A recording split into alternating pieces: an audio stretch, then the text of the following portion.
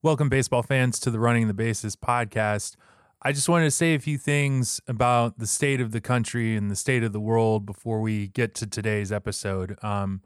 Everybody is going through a very difficult process with this COVID-19 pandemic. In the United States, it's truly unprecedented. There's no amount of hyperbole that is unfit to describe this situation. You have to go back to 1918 to find something even remotely close to this. We've all been watching from a distance, and it's been frightening and it's been confusing. And in the sports world, obviously, we are without sports. We are on an indefinite pause for not only baseball, but basketball, hockey, soccer, everything right now. So I just want to encourage everyone to stay safe, follow the guidelines from the CDC, the National Health Institute, all of the experts from the science and health community that are telling us basically the same thing. We need to socially distance. We need to self-isolate. We need to take extra caution with washing our hands, keeping our hygiene as clean as possible, and we will get through this. There is a brighter day on the horizon, and in this time of quarantine and self-isolation, I'd like to think it's somewhat of a meditation where we all can take time to really examine what goes on inside of us as an individual. So at Running the Bases, we're proud to release finally our first episode of the RTB Book Club. This is actually recorded from 2 years ago. And due to failures of my own, for the most part, did not publish it. But now, given the circumstances, this felt like the perfect time to publish this podcast. And we're going to do a lot more of this. Since we're without day-to-day baseball, we've got a lot of plans to do more book club reviews, talk about Sim League baseball, and talk about baseball history. And, you know, to our baseball family, we're all in this together. We're here together, even though we have to be separate. And Coach and I are going to make an effort to just make as much content as possible, as well as all the other baseball content creators out there. So we have something to distract us for a little bit, something to take our minds off of the current situation. So stay safe. Please enjoy this episode of the Running the Bases Book Club. If it sounds a little dated, that's because it is. And thank you so much.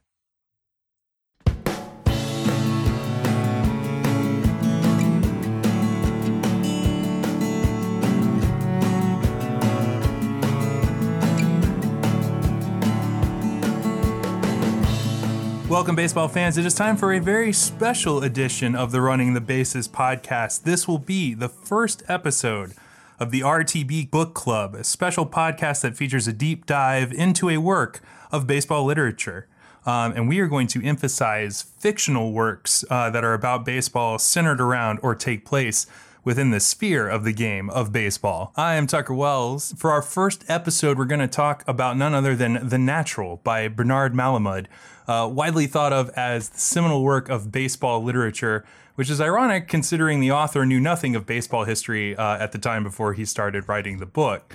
So I'm joined as always by Coach Jordan Bounds, who was a world-renowned high school literature professor in his former life. How you doing, good sir? World-renowned? World-renowned. Okay. The IB scores at from your classes were better than anywhere in the world, if I remember correctly. We're not going to go there. Well, who better to talk about baseball literature or books in general and baseball than the man who taught this very book, The Natural, to high school sophomores like myself. But then we're also joined by a very special guest, Mr. Clayton Trudor, distinguished author of Overcoming Adversity, The History of the Tony Conigliaro Award, or you're the editor of that book, is that right? Correct. Yes, I'm the co-editor with Bill Nolan, who has edited many, many books for the Society for American Baseball Research. Right, which we discussed the Overcoming Adversity on this very podcast a year ago. Can't believe it's taken that long to get you back. So, gentlemen, welcome. We certainly did. And I also remember predicting that Aaron Judge was going to be the Rookie of the Year. Not that that was a real stab in the dark, but I felt pretty good about that. I had your boy up in Boston winning it. As did I. I was the bien intendi guy as well. Well, it's really great to have both of you on for this. So, right out of the box, The Natural by Bernard Malamud. Coach, I'm going to throw it to you. Tee up The Natural for someone who hasn't read it before. Well, if what you know is your knowledge of the Robert Redford movie, you're going to be very disappointed with the end of the novel. And actually, it's not. I don't know that I would call The Natural a novel. Malamud was more of a short story writer. Now, his book, The Fixer, won the National Book Award and was a Pulitzer Prize winner and all this sort of stuff. But The Natural is really just a short story with a combined novella kind of at the end of it. The pregame is really a short story unto itself. It has all the characteristics of it, and then the rest of it's really too short to be a novel. His best works were really, The Magic Barrel and several collections of short stories. Clayton, had you read this before? This was the first time I'd read the book. I'd seen the movie on many occasions as a child. I'd had the book sitting on my bookshelf for about 15 years. I remember buying it at a used bookstore one day in the early 2000s, expecting to read it that summer, but that never happened. Finally, us doing this podcast about baseball literature gave me a reason to read it, and it was a great opportunity. I thoroughly enjoyed the book. As I enjoyed the film, they're very different things, as I'm sure we'll talk about. But yes, I thoroughly enjoyed this opportunity to finally read The Natural. Yeah, well, I'm terribly read, as Coach will tell you, Clayton, as you may or may not know. But this is one of my absolute favorite books of all time. One of the few that I've actually went out of my way to read twice. If it's an article, I'm good to go. But something about the long form books, I don't know. I struggle with that. But I will say that, if it weren't for this book, we may not be here doing this podcast right at this very minute. Because for anyone who loves baseball, this book captures the poetry of baseball so well. That was the first time because I had read, we've both read a lot of nonfiction baseball over the years. But when I read this in 10th grade, it was like, this transcends baseball. This has elements of, the Knights of the Round Table and, myth and so on and so forth. So, Coach, you talked about Malamud, the author, Bernard Malamud, that this is more of a collection of short stories. That was his forte. What was his knowledge of baseball before writing such a rich baseball novel? Zilch. Zero. Right. Absolutely none. No. What he does know, the format for the book, the structure of it is Joseph Campbell's Hero of a Thousand Faces. His 17 stages of the monomyth, the hero's journey, which this kind of ultimate narrative archetype that he takes from Joyce's Finnegan's Wake.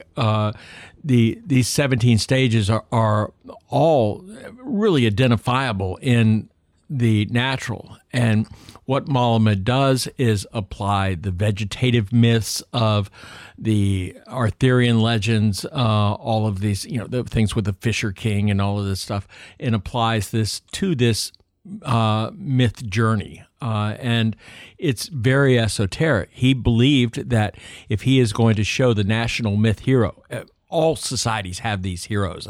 There's El Cid in Spain and Robin Hood in England and Cuchulainn in Ireland. There's Jesus and Moses and these national myth heroes are everywhere, and they all follow this same pattern that Campbell outlines. But except for our country. The United States doesn't have a national myth hero, and Malamud believed if he was going to have one, if he was going to have a hero from America, he had to come from the field of baseball. Literally. Yes. And the difference is, at the end, what Malamud says is that there is no hero in the United States because we fail we buy into our appetites. Right. Spoiler alert, if you've seen the movie has a happy ending and the book does not. What's interesting to me is how, the book, the journey of Roy Hobbs, our mythic hero, is set up in chapters and in episodes. And for Malamud, who didn't know anything about baseball, he takes from historical baseball figures and events to craft the narrative. So Clayton, I'm curious, you reading this for the first time, did you pick up on where the episodes in the book were stolen from the headlines, so to speak? Yeah, certainly. There were several very key episodes which clearly influenced the book, some of them in the very recent past for when he wrote this book. The Natural came out in 1952. Just a few years earlier, a ball player named Eddie Waitkus, who was playing for the Philadelphia Phillies, was shot by a young fan from Chicago who was obsessed with him. The actual woman's name was Ruth Steinhagen. She was a 19-year-old from Chicago who was so obsessed with Waitkus when he played for the Cubs that she would set a place at the dinner table for him, hoping he would one day show up at her home. She was crushed after the 1948 season when Waitkus was traded to the Philadelphia Phillies. She waited until the next season when the Phillies came to Chicago on a road trip. She booked a hotel room in the same hotel where the Phillies were staying, sent a note to Waitkus to meet her at his room, for her to meet him at her room. He showed up and she shot him. He survived the chest wound. He went on to play for another 5 years in the major leagues after some recovery time.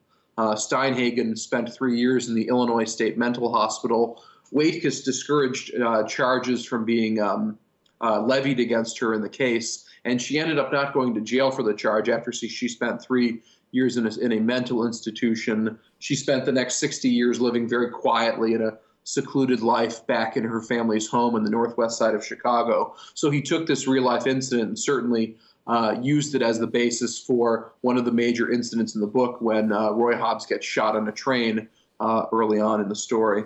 Well, it's actually at the hotel room, but yeah, that one story arc is just the intro to the Natural itself. But it's followed throughout. Memo is Right. Harriet Bird later on. I mean, even her name, Memo. Memo shows up with this black dress and red hair, the opposite of Iris Lemon's black hair and red dress and all this stuff. But the Memo is her name. Memo is tied to Harriet Bird and all the other women in the story. Yeah, and that's the one thing about the book that I remember so vividly or take away from it is the bird imagery. Well, there's a lot of bird imagery. The pitch to the whammer is a bird in flight. The one time where Roy Hobbs catches a canary and it's smashed all over his glove and everything. This is the Greek ominous omen. When a bird dies, it's like something terrible is going to happen. Even before Roy Hobbs gets sick, as he notices that the hamburgers look like little dead birds and stuff, which they're birds throughout the thing. They're all over the place. I mean, maybe we should just recap the plot of The Natural for those who may not have read it or seen it. But you got 19-year-old Roy Hobbs, who is the wonderkeen, a country bumpkin with a great pitching arm, on his way to Chicago to try out for the Cubs. This is the call to adventure in Joseph Campbell's Hero of a Thousand Faces. The hero first goes off and leaves his home. He comes from humble beginnings. There's usually a refusal of the call, but if there is not, the hero gets some sort of supernatural aid. He's aided by some sort of old man or an old crone. In this case, it's Sam. In the case of Star Wars, it's Yoda. I mean, Obi-Wan Kenobi, yeah. I mean, there is an element of Mother Nature adding some sort of supernatural element to this quest. Here, it's the lightning striking the tree to make Wonder Boy, etc. Wonder Boy, one of the greatest images in all of imagery. Because that made sense the way I said that. Yes, that did, didn't it? But yes. When I read about Wonder Boy in the book, it made me think. I thought I had heard a story about that before somewhere, so I Googled it. And apparently that's one of the influences for this was a guy named Heine Groh, who played for the Reds in the 1920s, who had a homemade bat called his bottle bat. I figured out where I had read it was Lawrence Ritter's book, The Glory of Their Times, which was about a number of accounts from the 1960s of players who had played earlier in the 20th century, and Ritter had interviewed Groh. By the way, I almost consider that book to be fiction. I think it's a great book, but the voices are just too pure. I think, when you hear Rulebach and all these people speak, I mean, we're hearing quotes from them in that book, and it's, I love the book, but it can't be real. I have not read it, but I feel like I will read it in the course of doing our new book club. So the story from there, let's talk about the Arthurian legend within the natural. Coach, the Knights of the Round Table, the Arthurian legend. How should we do this? Well, it's all based. This is the mode with which he goes through Campbell's Hero of a Thousand Faces, and he uses the vegetative myth. Rebirth in spring, and going through the summer and all of this sort of stuff, where there is a vegetative god of sorts in these myths. And it's often this comes to play in the Arthurian legend. The whole thing with Fisher King, the Percival and the Fisher King, and the fertility aspect of this. The Fisher King, who is this vegetative god, is inherently tied to the land, and when the king is sick, the land is sick. And this is the Fisher King is obviously Pop Fisher, who needs to be revitalized, and Percival must find a way to heal the Fisher King. By the way, the Percival is on his way to become a knight when he comes across the Fisher King. The obvious connection there. Roy Hobbs, who, and if you take his name, the Roy is the Latin root for king, and Hobbs is horse, or it may be that Roy is hobbled, whatever, or the king is hobbled, whatever, in his quest to kind of correct Fisher's, or in this case, Pop Fisher's search for the Holy Grail, which is the pennant, which is unachievable, which Pop Fisher's never been able to get. We can also look at, in the Arthurian aspect, this being Wonder Boy could be Lancelot's strength. It could be Arthur's Excalibur. All of these people have wounds in the side, by the way, just as does Roy Hobbs and Jesus and Moses and everybody else. All of these other, and they all fail in the end due to their tragic flaw, which is tied to their hubris, which in the case of Roy Hobbs is his belief that he can have it all. All of his appetites, money and women and fame, can all be achieved, and he can take the $35,000 from the judge, and everything will be good. Yeah, there you have it. Well, I took the natural aspect of it, I guess, to a greater extent reading the book than I did from seeing the movie. That he left the purity of the American West, the rural experience, and is going into the city, and he experiences all these artificial things in the city, and he becomes a product of this corrupt urban environment. So I see there being this juxtaposition with that. And I think that makes sense with Malamud being a guy who is from New York, who moves out to Oregon as a teacher at Oregon State College, which becomes Oregon State, is writing this book while in Corvallis, Washington, far from his home. So I think these kind of juxtapositions reflect what he was feeling and what he was experiencing as a person displaced in many respects in a school far from his indigenous environment. Absolutely. Absolutely. I totally agree with you. I mean, even the title of the book, The Natural, in the Middle Ages, natural meant an innocent fool. It doesn't have the same kind of meaning that we apply to Willie Mays and whatnot in some sort of derogatory way today. The rest of Malamud's books, The Fixer and The Tenants and all of these things, are dealing with anti-Semitism and different aspects of ghetto life in the big city. I think you're absolutely right with that.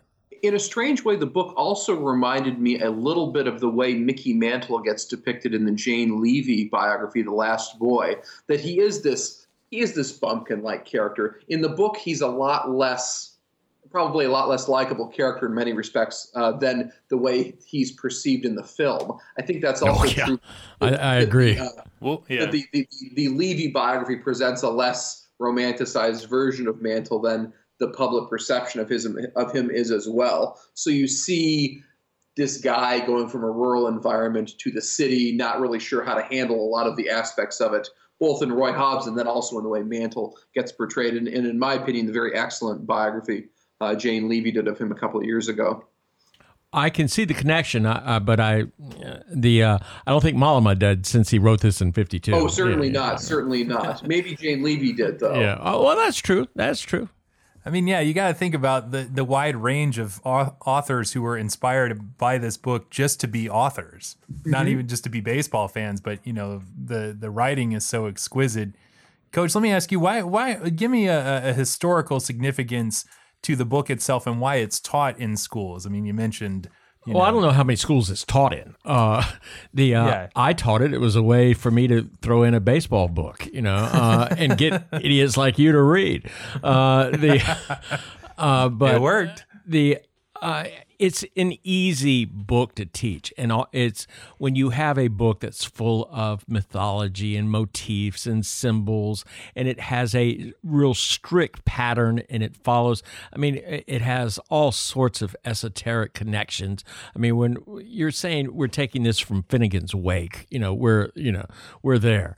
I mean, there's a real connection between the wasteland, Elias the wasteland in here, and all of the right. I mean, we see when Royce starts to lose and he can't hit the ball and the field dries up and Pop starts looking old and all this stuff. This is right out of the wasteland. I mean, and at times it's almost corny, the connections. The connections to the myth hero is, I mean, Malamud even uses the term monomyth, which comes from Finnegan's Wake, which is Joyce's term. Yeah. So I mean, it's a way I could teach baseball, a baseball book, and it still have AP quality.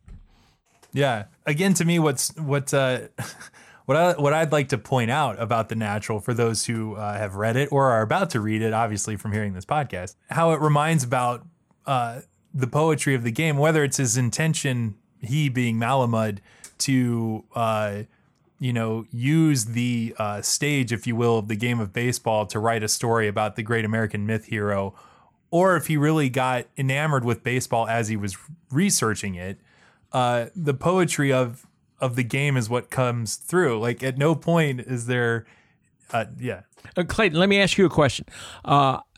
Where do you know in your research? Do you know where he came across these stories about baseball? There's talk based on a couple of articles I read from the Oregon State University alumni magazine, which suggested there was a janitor who worked at the English department at Oregon State who was a great fan of baseball, loved spinning tall tales about the game's past, telling stories about it, who befriended Malamud, and it ended up having an influence on some of the stories he told in his book. And that also leads me to think, it interests me how much of a novel of the actual game of baseball this is. And I think probably hearing about the game directly from a person, learning it potentially learning it directly from another person, it is very much a book about the actual playing of the game in a lot of respects. Much of the drama is built around actual aspects of playing baseball. I think that's different than a couple of novels I've read recently, which are football novels. Everybody's All-American by Frank DeFord, Peter Gent's North Dallas 40, Dan Jenkins' Semi-Tough. They're all excellent novels, very different novels. But that is more about the culture of being a football player or being in a football organization as opposed to the actual game. You really get a sense of the drama and, as you were saying, Tucker, the poetry of the actual game of baseball from Malamud's book. And I wonder if, in a way, because he was an outsider to being a baseball fan, there wasn't this assumption of that in a way, that he felt the need to present this as something that he had researched and learned and listened to people talk about as he formulated a book related to this topic. I had heard also that he interviewed Robin Roberts for some time and got some stories from Robin Roberts, which would kind of fit in with the Eddie Waitkus thing as they were teammates and whatnot. Yes. Yeah, well, and I mean, here's a favorite passage from the book. Wonder Boy flashed in the sun. It caught the sphere. It was biggest. A noise like a 21-gun salute cracked the sky. There was a straining, ripping sound, and a few drops of rain spattered to the ground. Someone then shouted it was raining cats and dogs. By the time Roy got in from second, he was wading in water ankle deep. That's awesome. And Yes. at no point is it, and he struck the ball with the mighty launch angle, sending it into the stands at well over 100 miles per hour, a great feat by any metric. Shirley improved his Povich. OPS. Yeah, truly Roy Hobbs and his wins above replacement was greater than life itself. However, there are things too where in the book, and I don't want to be a critic of it, but where Wonder Boy, which is obviously has some sort of phallic image in this kind of fertility god thing, where when he's slumping, it seems to droop and drag through the dugout. Yet at other times it was alive in his hands when he's hitting the ball and everything else. And some of that is like, I don't know. That's some heavy-handed Freudian imagery right there. I mean, yes, and symbolizing his youth, his virility, all that stuff. And then as this fades in the book, as he turns into, in a way, he turns into the Whammer, becomes like Ruth, almost like when he was with the Braves at the end of his career, in a way, he almost seemed like to me. As Wonder Boy disappears, you lose the youth, you lose those things you brought with you from the West.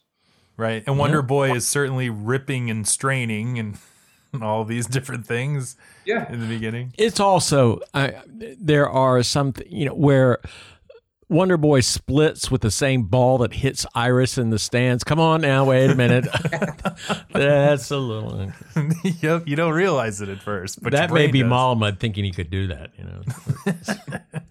Well, okay, so to bring it back on the rails just a little bit, the transcendent element of this book, you really need to read books like this to fully appreciate and remind yourself about what's great about baseball. Because again, the nonfiction baseball works that are out there, there's very little that's romantic, if anything, with Moneyball. No offense to, Mr. Lewis out there. But like really anything since Jim Bouton's book, in a way, since Ball 4, since this kind of books about these anti-hero kind of things. In a lot of ways, there's been a push in that direction for the last 30, 40 years of baseball books. So they're either very analytical or to some extent they're trying to add nuance to, these heroic figures. It's this is a great contrast from that, I think. Clayton, you ever read the book The Catcher Was a Spy? I have not. It's on my shelf right near where The Natural was. Because Max was, what was the last name? Mo Berg? Mo Berg. Yeah, Mo Berg is yeah. certainly an anti-hero in a way. I mean, that one's going to come up on the book club. We'll definitely have to do The Catcher Was a Spy. We're going to clean the fourth shelf on my bookshelf down with all these books we're doing. Oh yeah, well, Coach and I did a podcast that we went through like 9 at once, and it's just you can't. Yeah. With a good rich novel, you can't give 5 minutes to each. You got to do a full podcast like this. So I enjoyed listening to that. I learned there were several books I'd never heard of when you guys were discussing. I mean, I'd heard of Bang the Drum Slowly and a couple of the others, but several of those books were completely unknown to me, and I enjoyed that podcast a lot. Hey, thanks. But yeah, it's true. Have you read The Art of Fielding? I have not. I've read very little. I've read a ton of baseball nonfiction, but very little baseball fiction. The Art of Fielding that's very realistic. It's college baseball, but it's very real. Tremendously created characters. The characters are very rich. I mean, to finish the thought about the poetry of this book and the poetry of baseball, I was reminded of that very element, that beautiful element of the game, but it actually came in at a time where I had forgotten about baseball. Post-strike and the Braves, after they collapsed in the 96 World Series and couldn't make it back the following 2 years, I'd somewhat lost interest. And then by reading The Natural, it's just immediately after that, I watched the Ken Burns documentary for the first time. I watched 8 Men Out about the Black Sox scandal, which is what transpires at the end. Another good book. Well, I mean, Asimov's book. I realize I'm referencing the films at this moment. I guess, Clayton, did you have a similar takeaway? I mean, I don't know how far you've ever been from your love of the game, but... Oh, I think that happens to a lot of people during their adolescence. I think you get to a certain point. I think it's usually late in middle school, where all of a sudden, like, the guy in the band you like is cooler than the guy on the basketball team or the baseball team. I know that certainly happened to me. I think in a lot of ways, for a lot of my adolescence, I was kind of out of baseball. Not that I wasn't paying attention to some extent, but I think you get interested in other things during your adolescence. And I probably journeyed back during college. I started reading baseball books in college as a result of a professor I had who treated them like they were something serious and worthy of consideration if you were a thoughtful person, and that's what really got me back into reading about baseball. So I think I was probably actually off the farm for a longer period of time than you were. I was more delusional. I still, when I was in middle school, I still thought I was going to be a center fielder for the Red Sox. Forget Jimmy Pearsall. But I too, though, in the late 60s, early 70s, and drugs, sex, and rock and roll got me diverted as well. But it was something I'm sure. Well, for me, it was mostly rock and roll. Yeah, well, the 75 series brought me back in. Yep, one of my seminal moments in baseball from our baseball moments podcast. We're going to talk about the film at the Coming Into Home, but I don't want to jump to that quite yet. Since Malamud is borrowing, so to speak, from real baseball figures, Clayton, what's the rundown? What give us the Easter egg rundown of who the characters in the book are in real life? Gus Sands, the gambling man, seems like Arnold Rothstein to me. Is Pop supposed to be Miller Huggins? I'm not that one. I was wondering about who he's supposed to be. Judge Banner, the owner of the ball club, seems like this unholy alliance of Commissioner Landis and Charlie Comiskey to me. Those would be some of the ones that immediately pop to mind. The Whammer would be Babe Ruth. I agree with those. I think Pop's his blunder that's referred to that is often related. Chuck Hostetler falls down and in the 45 series for the Tigers, blows it for the Tigers. That I think is often equated with Pop's blunder, since that's exactly what Pops does, is fall down and blow the game. I think we can also, Babe Ruth as somewhat Roy Hobbs as well. I mean, a pitcher who turns into the greatest hitter in the game, and he becomes himself at the end. Right. He strikes himself out in the beginning and then becomes himself all over again. Yeah, right. I think there's also a connection between Ted Williams and Roy Hobbs, as Ted Williams always said he wanted to be the greatest hitter there ever was. And also being a man of the American West, I think, too. Oh, yeah, absolutely. Big guy and everything. And you can also, Ted Williams left the game for service, for what it's worth. There was a gap in his career, and part of the myth of the Roy Hobbs as far as baseball goes is that he was kind of the greatest that never was. If he's not shot in his prime, Ted Williams being shot at in his prime. So you see where I'm going with this. I think Max Mercy is one of the more interesting characters in the book. He is the one that exposes everything. He's kind of an evil character. And I thought that was the greatest portrayal in the movie, was having Robert Duvall as Max Mercy there. Who do you think Max Mercy represents? Any particular writer? Is he like a Graham McNamee, Jimmy Cannon? I'm not really sure. I'm honestly not that well versed in these sports writers of the 20s and 30s to have a reasonable opinion on it. Well, I don't think. I mean, they're Grantland Rice and Shirley Povich and those sort of things. I think this is somebody who spoils it all, and in many ways, you might. I mean, this is a stretch, but at Ring Lardner's funeral, F. Scott Fitzgerald gives the eulogy and talks about how Ring Lardner ruined his life within a 90-foot square, saying that Ring Lardner, who is the first great baseball novelist, who wrote about baseball all the time until the 19 World Series, that he's ruined his life. I mean, he's kind of Fitzgerald is kind of exposing the hero of baseball as having spent a wasted life. And that's kind of what Max Mercy does, but that's a real stretch.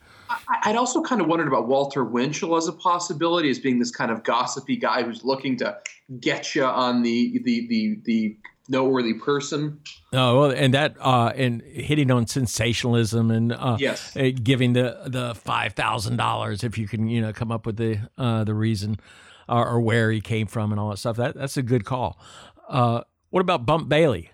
Isn't there? I mean, nobody's died running into a wall, but who was the Dodger that Carl Furillo? Is that Furillo? I'm thinking of somebody else. Who is a Pete Pete Reiser.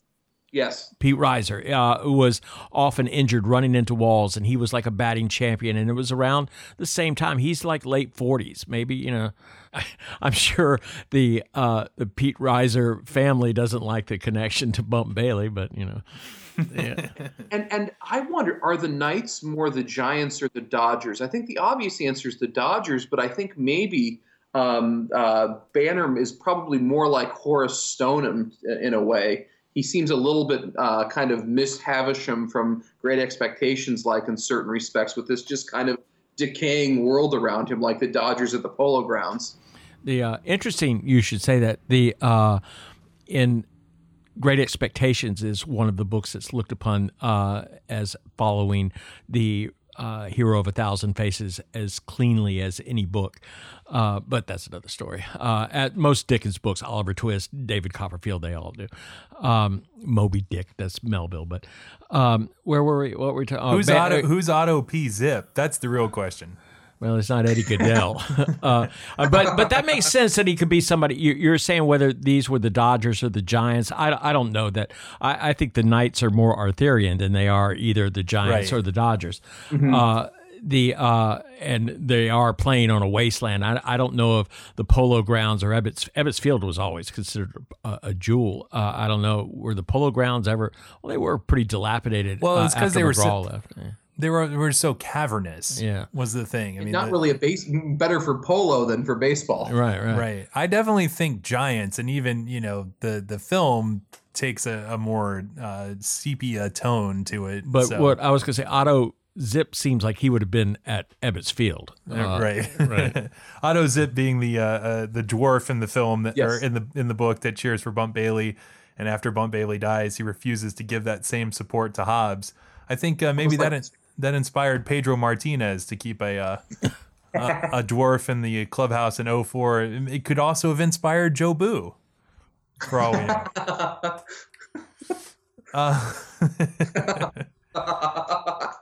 I mean, who knows? Makes good, by the way, I do think horse sense. What you said about Gus Sands, I definitely think he's supposed to be. That's the Arnold Rothstein. Now, for those who may not know, Arnold Rothstein is person accredited with fixing the World Series in 1919. Let's talk about that. So, I can give you a if you're ever in Boston tip about that, because the Hotel Buckminster right near Fenway Park is where the initial discussions of by Sports Sullivan and all those guys about fixing the World Series took place. If you ever need a public bathroom near Fenway Park, the Uno's, which is downstairs from the Hotel Buckminster, is your easiest choice. All right. That's a good thing to know. Let's talk about the 1919 Black Sox scandal and how, of all the different baseball stories that are weaved into this novel, how heavy do you think Malamud leans on the 1919 White Sox? Comiskey, the connection between Comiskey and Judge Banner, both very tightwadish, both of them. I don't want to say cheap, but there is certainly, I don't know that. Yeah. Right. There you go. That may be too polite. Yeah. I don't know that Comiskey was trying to lose. And he becomes a very defensive character once they go to trial and whatnot. Clayton, you mentioned how there was a connection between Kennesaw Landis as well. Maybe that I see that in the name Judge. That could be enough. But is there something in their characters or something in their actions? I guess there's a fuddy-duddy-ishness about both of them that they seem to share. That they take great pride in being a throwback seems something quite similar about them to me. That they are not happy with the time period they're in, and they make a big part of their identity being that I'm not a part of this time. Well, certainly Judge Landis does. I do know Judge Landis always he was referred to as eagle-eyed, and had a keen eye for things throughout his. And he would like put his chin on the the ledge in front of him to watch the games and stuff with these eagle eyes, and the Judge Banner is nearly blind. I don't as that's another motif that runs through the play. All this lack of vision, Gus's glass eye, etc., and that could still be a connection, kind of in reverse as well. Just throwing some crap out there. But I mean, like, when you coach, for you, just having taught literature for as long as you have and did, rate how Malamud uses all of these elements of the Journey of a Thousand Faces. If you had to grade it on a scale of like 1 to 10. I think the Hero of a Thousand Faces is somewhat, you're not aware of it as you read the book, and that makes it better. That it doesn't hit you over the head with it. The Arthurian stuff and all of that's a little bit more obvious, and I almost in a Steinbeck kind of way. Steinbeck always is using the same kind of quest for the Grail. I mean, when I read the book first, I got the Arthurian stuff and the vegetative god. I didn't get the Joseph Campbell connection. I certainly didn't get the Joyce Finnegan's Wake connection. I still don't understand Finnegan's Wake. I'm not gonna bother with it. Yeah. I was told by a professor that the only way to read Finnegan's Wake was out loud at one sitting with a bottle of vodka, and. But I could never make it. But in terms of a literary book, I think it's Malamud's second best book. I think it's a great novel. Is it a great baseball novel? That's a different story. It has a lot of true baseball in it. What you were saying in terms of the poetry, I think a lot of that is Malamud's writing. There is an equal amount of poetry in something that Clayton was mentioning, The Glory of Their Times. There is this kind of connection to a time that is part of our inherent past, our collective unconsciousness, if you will. That we all have this. The whole Kinsella baseball thing, where baseball moves on, and we, and everything else changes. Blah blah blah. The what's that? The realism. Was it magical realism? Well, yeah, right. Yeah. Clayton, how about for you? I mean, just looking at this as a novel, take the fact that it has to do with baseball, something that we all love to maybe a fault, but just as a novel, as a work of fiction. I thought there was a very interesting juxtaposition of the book, which appealed to me greatly. That there was often this, in addition to the mythical quality of it, there's also this lyrical quality to a lot of the writing, which is then juxtaposed with the vernacular, the speech of the ball players. So you get a sense of both of these things, which I think makes the speech of the ball players kind of jarring. One thing I thought of was that this is being written around the same time as The Catcher in the Rye, which came out in 1949, I believe, and people saw the use of slang and vernacular in that as so striking in a way that book doesn't really resonate now, I would argue. I'm wondering if readers at the time were struck by how much you got a sense of the way ball players spoke as it was juxtaposed with the almost dreamlike lyricism of Malamud's prose. I agree that he is showing the vernacular or the dialogue of ball players more realistically than it has been portrayed up until that point. Ball players are almost always portrayed as Christy Mathewson, up to that point as all being clean, or from 1901 on, they're this clean living, honest, blonde-haired, blue-eyed American youth. And all went to Bucknell College and et cetera. Right. And Harvard, crafted their curveball at Harvard. And Malamud gives you almost a Cormac McCarthy use of dialogue in the book. Yeah. So, all right, the ending where the book goes left and the movie goes hard right. Well, Coach, take us through how the final act of the book through to the end is the failure of the American myth. Well, in the third part of the monomyth, there is a return where the hero who has achieved greatness in his quest for the Grail, or the quest for the ultimate boon is what it's called. In the return, often there is a reluctance to do this. He's wounded in some way and has to overcome this wounds. He needs help to overcome the wounds, just as the hero needs help in the beginning that he gets from Sam.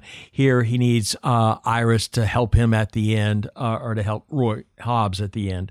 The return is to go back to reality, to leave this mythical world of baseball, and to return to a life with a wife and what is his already fathered son, and all of this he learns at the end. The trick in returning is to integrate the wisdom that's obtained in the quest into ordinary life. The problem is Roy doesn't obtain any wisdom. Right. He can't become the master of two worlds. He cannot become the master of reality. He still thinks he can get it all. Thus, he takes the bribe, and at the end, everything just falls apart so quickly. At the end, Max Mercy reveals his taking of the bribe. They find out where he came from, et cetera, and he has nothing. He's left a defeated, tragic hero. No ball, crashing into the light stanchion. No. Showering the field with sparks and joy and jubilation. No dramatic film scoring. No. No, none of that. Where Randy Newman wasn't there. No, and really, where would you put Robert Redford's Roy Hobbs as far as a fictitious character in American culture? I mean, he's got to be top 10, right? Like, how many people talk about being Roy Hobbs? And I don't think you can say he's top 10 fictional character and from American culture. Certainly, he's in the top 10 for baseball heroes from American culture. He's up top to the close. I mean, I know for, I think it was in 85 after the movie came out, which was not that popular a movie at the time. For a while, the Roy Hobbs number 9 jersey sold more than any other jersey in Major League Baseball. Exactly. I'm just as Clayton said earlier, I'm not going to put him there with Holden Caulfield, sure. or in any of these other books that kind of follow the same pattern. Yeah, it strikes me as a film that took on a new life on cable television, kind of like Shawshank Redemption did, which also wasn't that big of a hit in its time. Which it was on Saturday afternoon after Saturday afternoon after Saturday afternoon on TNT and AMC and stuff, and people grew to love it. They both became classics, I think, as a result of people watching them a lot of times on cable television. I think both of those films have a great rewatchability to them. They're both depicting a relatively similar time period. I agree. By the way, did you see the movie at a theater? No, I was a very little kid at the time. I took my son, who was a very little kid at the time, and we were the only two in the theater. And this was right when it was released. It was not a big release. Which is strange considering all the firepower that's in it. But before we go to, because there's much to compare and contrast with the movie The Natural versus the book, and really just how books are adapted and change between printed and celluloid. Before we do that, any other talking points on the book itself? I think in terms of the ending of the book, one thing that really struck me was the sense of how fragile a thing it is to be great at what you do, and the importance of appreciating someone's greatness while it's actually taking place, because it lasts for just such a short period of time that he very quickly goes from a great player who'd been great since he was a very young man to being this middle-aged figure who can no longer keep up, and just appreciating the fleeting nature of greatness. And he's competing against all these other people who are great at their job as well. That it's a 1 in a million to be a great ball player like that. But there are other people at that level too. And even people with remarkable skills can only keep up their extraordinary position for a very short time, as he does really over the course of part of one season. Right. The vegetation myth, or what's the proper way to say that? The vegetative cycle motif at the end. So Roy Hobbs strikes out to the new young gun, so perpetuating the vegetative cycle that it always has to be a cycle of death and rebirth. His name was Youngblood too, wasn't it? Yeah, exactly. Right. There's a lot of hit you over the head like symbolism here, for sure, with a lot of the names and places and faces. That cycle, it's kind of a jarring ending. It's not just that it's, the ending of the book is Shoeless Joe, essentially, but that it's just jarring. It just cuts you off, much like baseball and death itself. One swing and it's over. And it is fascinating to me that, so this book is early 50s and Mickey Mantle becomes the star that he is, 52, 53. It almost like predicts him. It's predictive of Mickey Mantle. And he was often called the Natural. Yeah, and the injury that cut him, the best that could have been. Anyway, I could go on about that because, again, without this book, I'm not doing this podcast right now. Okay, so by comparison, you have the film, The Natural. The film came correct with the elements that heightened the experience you got from reading the book. I mean, the cinematography is just lush and gorgeous by Caleb Deschanel, Oscar winning. It's directed by Barry Levinson. Is that right? Yeah. Yeah, directed by Levinson. However, the super happy, ultra wacky fun ending is such a stark contrast from the end of the book that's where it actually loses points with me. No, I like it. I'm sorry. As corny as it is, I like it. I mean, I've said this forever. I have seen the movie more times than I have hairs on my head now. And still, every time I watch it, when Robert Redford turns to Glenn Close and says, my father, God, I love baseball. I just weep. And when you see, when he hits the home run, he's rounding the bases right when he turns the corner at second and they shoot to Glenn Close and she draws her hands close to her and she starts to cry. I'm like, yeah. And when, even at the end, when he's playing catch with his son in the closing credits, if you haven't realized it's his son by but spoiler alert, the young boy is actually his son, who is actually in the book is already a father, but he can't throw. That becomes very irritating to me. The kid is like pushing the ball with his elbow out first. It was like, yeah, but all of that stuff. That's the kind of warmth I want to feel in baseball. I don't want to see my heroes sell out. I don't want to see my heroes become juiced. I don't want to see, I'm from an era where I don't want to see my hero on another team, which was part of the whole Eddie Wakes thing. I want to see my heroes with my team. Right. So I like the ending. Clayton? I like the end. I like the ending to the film too, and I think film just demands different things from an audience than a book does. A book is a very interior thing, whereas a film is this opportunity for the audience to externalize its emotions along with what's on the screen. I think it serves the purposes of cinema well that it was a film that has this great emotional release at the end, which can really make an audience feel good about the 2 hours they invested in the film. No, it's very cathartic. Yes, absolutely. Well, and I realize I'm crapping all over one of the greatest scenes in American cinema. Well, I think it's very similar to Rocky, which is a few years earlier, that Rocky offers a similar kind of catharsis.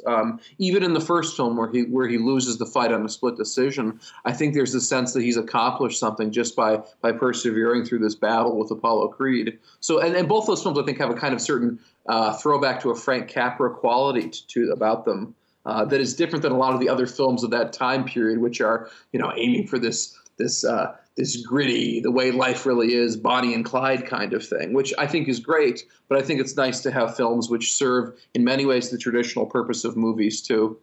I think the connection that the film makes with our youth and the connection between father and son. And we see, in the opening scene where he sees his father die underneath the tree that will make Wonder Woman, all this stuff. And all this stuff, my father, God, I love my father. This really isn't portrayed in the book. The father figure is Sam Simpson, who's an alcoholic, who wants Roy to be what he wants.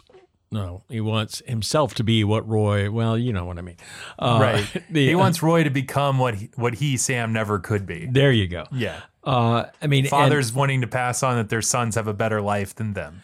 In the movie, where we have this connection, this almost mythical connection between father and son, which every father and son does somewhere over baseball at some point or another. You can't stamp that out. You can't just say to hell with that and put and have him say, "Oh, I want 35,000," right, and take the strike. Yeah, he tries at the last moment to hit him, but yeah, that's what 8 Men Out is. Yeah. Obviously most, but even 8 Men Out has that. Say it ain't so, Joe. The monumental jug at you at the end. Yeah, which is the final line in the book. Say it ain't true, Roy. Right. That's near plagiarism by Mr. Malamud. But obviously, most books that get adapted into feature films really fail to capture those elements of the author, and rarely, if ever, do they enhance. But I've got 3 people on this podcast, and 2 are saying that the movie is actually greater than the book. Oh, no. I'm just saying I liked the movie better than the book. I'm not saying it's greater. And I agree with Clayton. You can't it's apples and oranges. True. Well, and I think that's true anytime you film a book, that you have to you can't do all of the internal things that a book does. You have to move when you're a film too, in a way a book can ponder things for a long period of time. And I think the best adaptations of books don't try to follow the book chapter and verse. I think they try to become their own work of art, and I think that's what's so great about the film version of The Natural. Well, it's funny you should say that you have to keep moving, because you do realize if The Natural was played at full speed, it would be 27 minutes long. That's true. So much slow motion.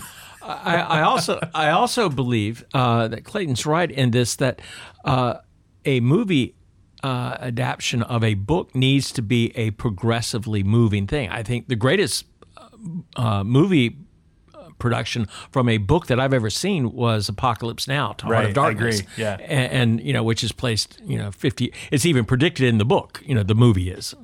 Right. Yeah. Heart of The Darkness. story will be told 50 years in the future. Yeah, almost to the day. But a Heart of Darkness podcast may not find this same audience. I mean, I do love the movie. Okay, right, apples to oranges here, and I get all that, and it's the cinematography is just so beautiful, and the cast. Oh my God, this is like such a loaded rock star cast. Oh, it is. It is. But let's say we don't know who Glenn Close is when that movie's made. I mean, what was the movie she did? Fatal Attraction. Yeah, Fatal Attraction. She does after this, and sure. That's what kind of put her on the map. Geraldine. I always mix her up with Meryl Streep myself. Oh well, yeah, I have at times.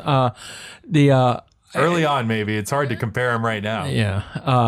However, Meryl Streep is married to Robert Redford now. So, how's that for you? Yeah. Geraldine Chaplin, I don't know how popular she was at the time, but certainly Robert Duvall taking a secondary role, in this thing. Yeah. William Brinley, what's his name? Richard Farnsworth. Farnsworth, yeah. They're type characters, but there's Oscars all over that movie. Yeah. Oh, there are. Don Baker is the whammer. Right. Who was? Yeah. I mean, you look at him and like, oh yeah, this Babe Ruth. Better than William Bendix. Oh yes. I think William Bendix and Robert Redford could have platooned at first base. Yeah. And you could put it in Gary Cooper there too. Yes. Well, shoot. Hey, Michael Madsen Gadsden as Bump Bailey. I forget about him. You know, he kind of plays Bump Bailey in Reservoir Dogs to a much darker degree. Yeah, oh, that's true. Did I mention we don't know who Kim Basinger is at that time either, really, or do we? You know, so. it was Actually, I think she had been a Bond girl before then. It was definitely an ingenue moment, but Right. she before The Natural, she was in From Here to Eternity, the TV miniseries. I'm literally reading right now the big credits. The Man Who Loved Women, Never Say Never Again. There's your Bond movie. Yeah. A Mother Lode and Hard Country. So. I think the Bond movie was. But really, this puts her on the map because shortly thereafter, you've got 9.5 Weeks and Blind Date and No Mercy, and My Stepmother is an Alien. And then she did some movie about a guy dressed as a bat. I guess that was kind of significant. I didn't know this until I was looking at the IMDb site for the film. But Super Joe Charbonneau, the former Indians Rookie of the Year, was one of the generic guys on the Knights. Oh, really? No, I didn't know that either. I was just looking at the list before we got on here. It's like, which one was he? He was the guy who was opening bottles with his eye socket and stuff like he did in real life. He's a rather wild character. I love looking at who are the ex-baseball players that play players in movies, where we see Roger Clemens and Cobb and, that sort of thing. Yeah, John Smoltz in The Changeup. Yeah, there you go. Class sadly overlooked at Oscar time. Yeah, what else? And where we would be remiss. We're saving it, of course, the best part for last about the film. But the soundtrack. Oh, the score. God bless. One of the greatest soundtracks ever, period. Amen. It's been used for 2 different Olympics. Sure. It's been used for everything. It's made Randy Newman a very wealthy man. This is true. Yeah. It also, his father, at one point, I don't know if it's still true, but he had won more Oscars than anybody else, and was named Alfred E. Newman of all people. Very bizarrely, there was a high school football team in my area when I was a kid, and they would come out to that, which seems probably next to maybe coming out to John Fogerty Center Field, the second weirdest possible thing for a football team to come out to the field to. I can think of some weirder. Well, no, yeah, but it seems pretty poetic for a football team to come out to. Yeah. A football team should be coming out to something by Queen or something. Well, I love that the marching band had to sit there and wait for it to get played. Well, yeah, there you go. But really, those was it? Those 6 notes are some of the most seminal. You hear those notes in that sequence, you want to get up and go seize the day. Next to Jaws, never before have 2 notes been so effective in a movie. So it's very similar to the notes that are played in Close Encounters of the Third Kind. Oh yeah. Very much so. That was random. Yeah. Well, I mean, look, that score, I listened to it just the other night. And again, the elements of the film enhanced and captured all of the different elements of the book, which is really hard to do. I give it a lot of credit for that. And I think the soundtrack is what really, it ties the room together.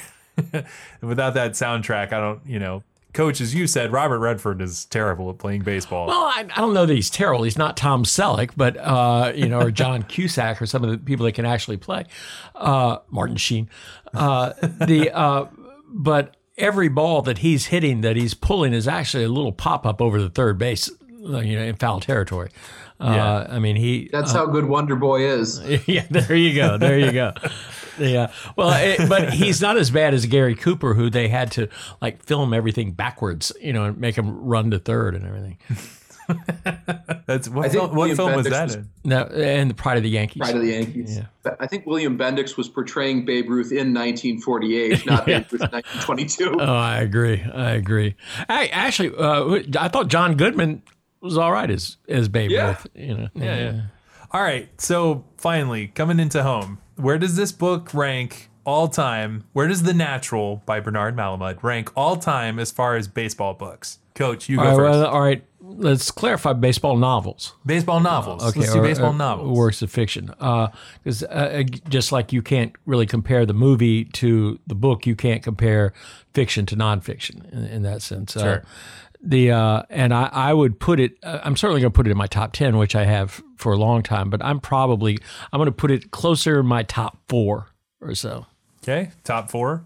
Clayton, your thoughts? This is the first baseball novel, other than possibly a Matt Christopher book when I was a kid, that I've read. I've read some other sports fiction, boxing and football. It strikes me as quite similar to Frank DeFord's Everybody's All-American in certain respects, about this person who you see losing their edge over time. And I think it merits its reputation as a great novel, as DeFord's does.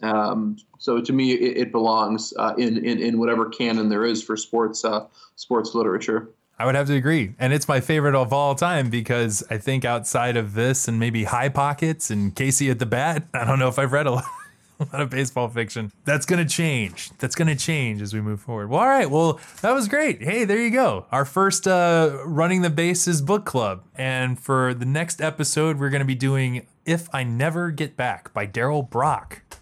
Coach, you've read it. Clayton, I don't think... Never. So that'll be a good one. So if those listening on the pod want to get a jump start, that will be next month. We'll talk about If I Never Get Back by Darrell Brock. So guys, thanks so much. And extra special thanks to you, Mr. Trudor. Anything you want to plug? Yeah. Oh yeah, absolutely. Our pleasure. I'd be happy to plug enough stuff to fit on a NASCAR. I write for Down the Drive.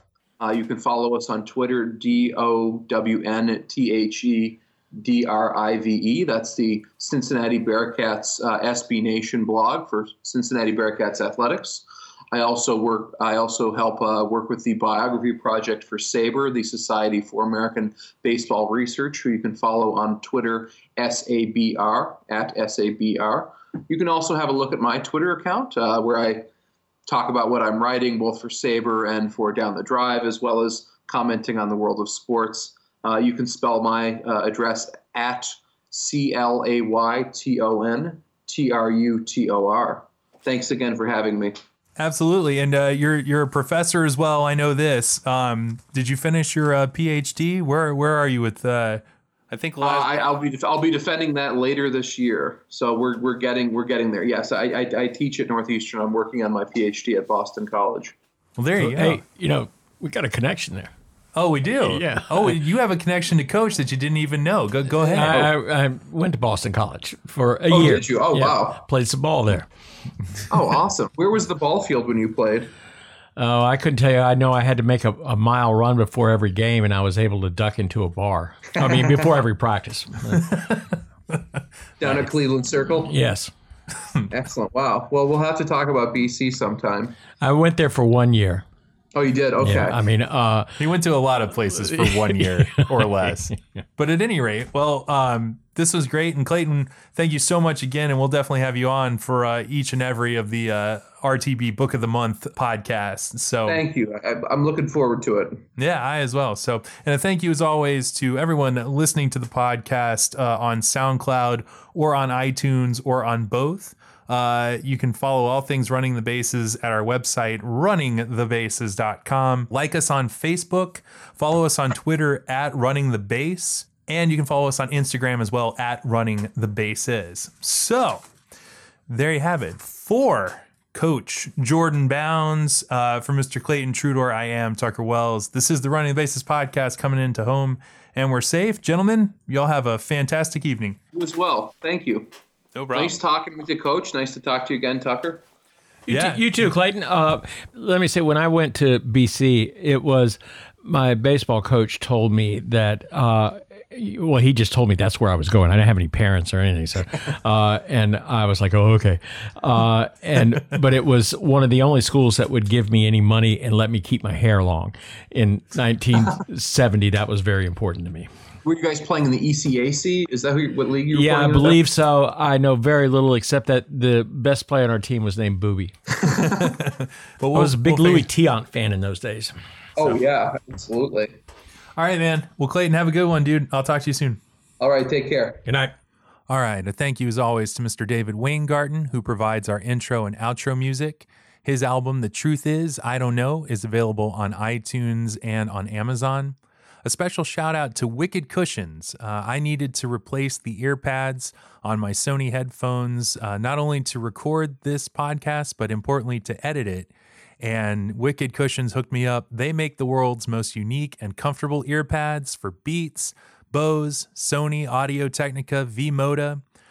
Give your old headphones a makeover today. Check out wickedcushions.com and follow them on Instagram at wickedcushions, all one word, lowercase. And we always close the Running the Bases podcast by saying we're coming into home and we're safe. We certainly hope everyone is staying safe at home. So, for Coach Jordan Bounds, for Clayton Trudor, I am Tucker Wells. This is the Running the Bases podcast. We're coming into home and we're safe. Thanks so much for listening as always.